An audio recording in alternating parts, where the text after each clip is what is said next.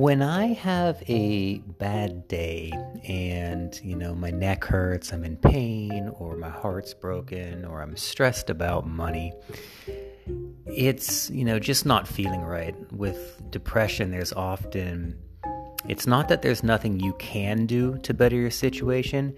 It's just there's nothing you're willing to do. You kind of bask in the depression. You take it on. You want more of it, dig my hole deeper. But often what helps me is that, down implies up, left implies right, light implies dark. So if you are down, the implication is that in your future, and likely your near future, you're going to have some ups.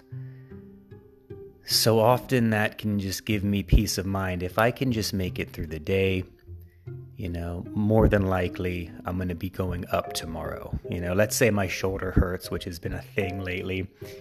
If I can survive the day with the pain, the next day, it's likely the shoulder is going to be a little better.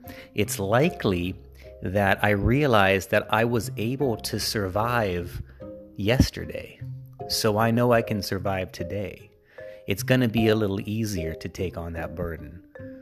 So remember that maybe you're paying your dues right now, Maybe up is right around the corner.